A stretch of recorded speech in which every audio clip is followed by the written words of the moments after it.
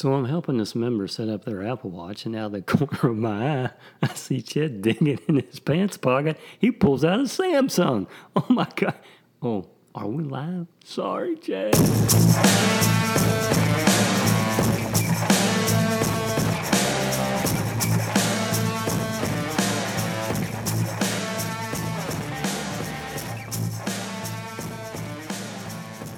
And now, join Chet and Gary with Apple Products, the Senior Angle. Good morning, Chet. Good morning, Gary. Well, last week we had the release of iOS 16. What do you think? Well, I'd be careful about saying release. We had the announcement. Yeah. Yes, it hasn't been released yet. Let's be careful. You're right. Good point. Oh, man. So what do you think? It sounds like there's been an awful lot of work going on, and it's interesting, I think, to look and see where the changes are. I think that we're going to find that there are still most of the same things being done that were being done before. There look like there are some changes to how they're going to be done, but there are some interesting changes coming down the line if you have the newer equipment that has Apple's what they call Apple Silicon, the Apple chip, the M1 and the new M2 chip that they talked about in their hardware. So I think that's one of the things is to try to understand what people are going to be able to do and not do. And I think we're going to see a bigger difference between what you can do because you have the new chips versus what you could have done in the past. Not all the functionality is going to show up on older machines. Yeah, that's a good start, just to know what you can run on it, regarding the chip. But some of the features, let's talk about some of the features. I know as far as iOS for the iPhone, one of the features for me that stood out was Androids forever has been touting all the customization they have. And yes. We're getting a lot closer. We're going to be able to customize our lock screen now. Yes. Have widgets on it. Do all kinds of screensavers, and it's getting to be more like an Android type customization feature. True. And that kind of stood out for me. And I know that you're running the beta right now on your iPad, and you might want to tell us a little bit how that's going. Yeah, it's interesting, and I do have one of the iPad Pros that has the Apple M1 chip in the Pro, and it's quite interesting to work with that. One of the biggest things that you got is something new called Stage Manager, and Stage Manager changes the way that you see things that are running in the background. We still can run multiple applications and having to run in the background, but instead of having to go in, either swipe up from the bottom, hold your finger in the middle for a few seconds, or double-click on the home button if you had a home button to see what's running in the background. Now you get little stacks of things that are off on the left-hand side of your display, and when you change between them, you can swap between them. You also have windows and multiple open windows that it will display on the system at the same time. And I actually think that'll work on machines that are prior to the M1 chip, at least having some of that functionality there and how you see it. That's going to take a little bit of getting used to for people. It's starting to look more like what you would see if you were looking at a MacBook than what you would see if on an iPad in the past. So there's some of that behavior going on. One of the things that is there that is kind of exciting to think about is that if you do have the M1 chip, you can now directly connect your iPad to an external monitor. And you do that through a USB-C cable. But if you can do that, you can actually use the external monitor as a separate display with different applications running on it than are running on your iPad. Which gets very interesting and gives you a lot more of the kind of functionality you see on a laptop right now, where you can hook your laptop up like that. So they're getting closer to parity between the iPad and the laptop. And I think one of the things that may be going on is they're trying to reduce the difference between them and make the iPad more capable for casual creation as opposed to having to buy a laptop, so you don't have to buy a $1,000+ iPad and a $2,000+ laptop in order to get things done. Right. Well, let's talk about our favorite subject, especially in the help sessions. Let's talk a little bit about passwords and passkey. Passwords, yeah, and passkey. Oh, yeah. This is the big thing, and I'm kind of surprised that we haven't heard more about this from reviewers that are looking at this. This idea of a passkey is Apple's attempt to make passwords disappear. And it sounds like they have actually got a mechanism in place now that is going to make that happen. And I know you sent some information out on this to people. They're talking about this a little bit. But this is going to be a big thing for our membership in particular because passwords are a major problem for us. What happens here is instead of using a password, when you establish an account in the future, and this will all start this fall when this software is released to the public. Usually that happens in late September timeframe when the new hardware comes out. But when that happens, what's going to occur is you will say, I want to have an account, and it will say fine, and the operating system itself, either iPad OS or iOS or Ventura, the new Mac software, is going to create the necessary code to make this work. There's nothing you have to do. You simply say, I want the account. It's going to carry on some conversations with a remote server, and it's going to establish a login mechanism for you that does not depend on passwords.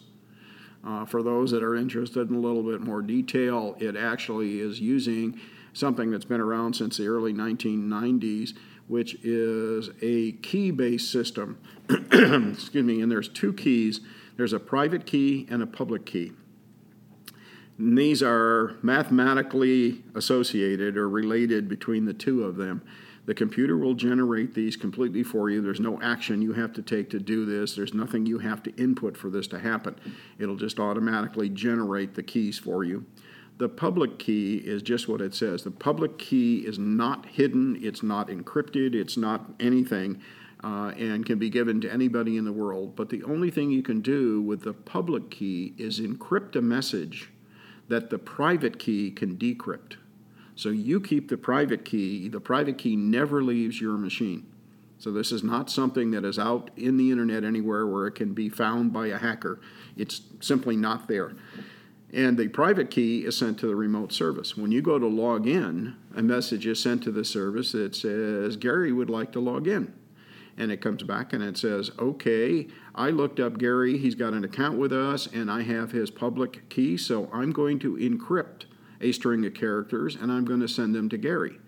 And if Gary's machine has the private key to decrypt that message I just sent, then he's going to send those same characters back to me, and I'm going to say, oh, yes. So I know for a fact now that I sent this message to somebody that has the appropriate private key. And when I know that, then I say, okay, that's the person who's trying to log on. It's really them, and I can just go ahead and connect them. And all this happens in the background like magic to the user. So all you do is you put your username in and say, I want to use this. And it says, okay, you're logged in. Go for it, Gary. So with these keys, it would eliminate phishing because we don't even know what those passwords are. We don't know. There is no password. There is no password. There is no password. We don't know how that connects, so there's no information. There's no information they can get. Yeah, they can't phish anything from you because you don't have that information.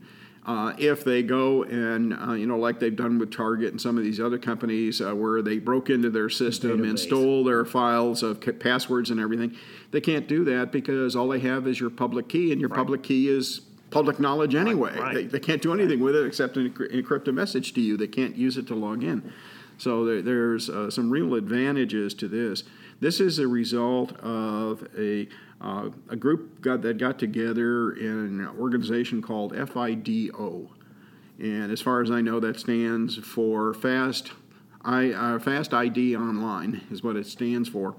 And this is an organization that has companies like Microsoft and Google and Apple and the World Wide Web Consortium. Mm-hmm. Right. That's what I'm trying to think of here, for web services and standards and so forth. So all of these people have gotten together and agreed that this is the approach they'd like to use.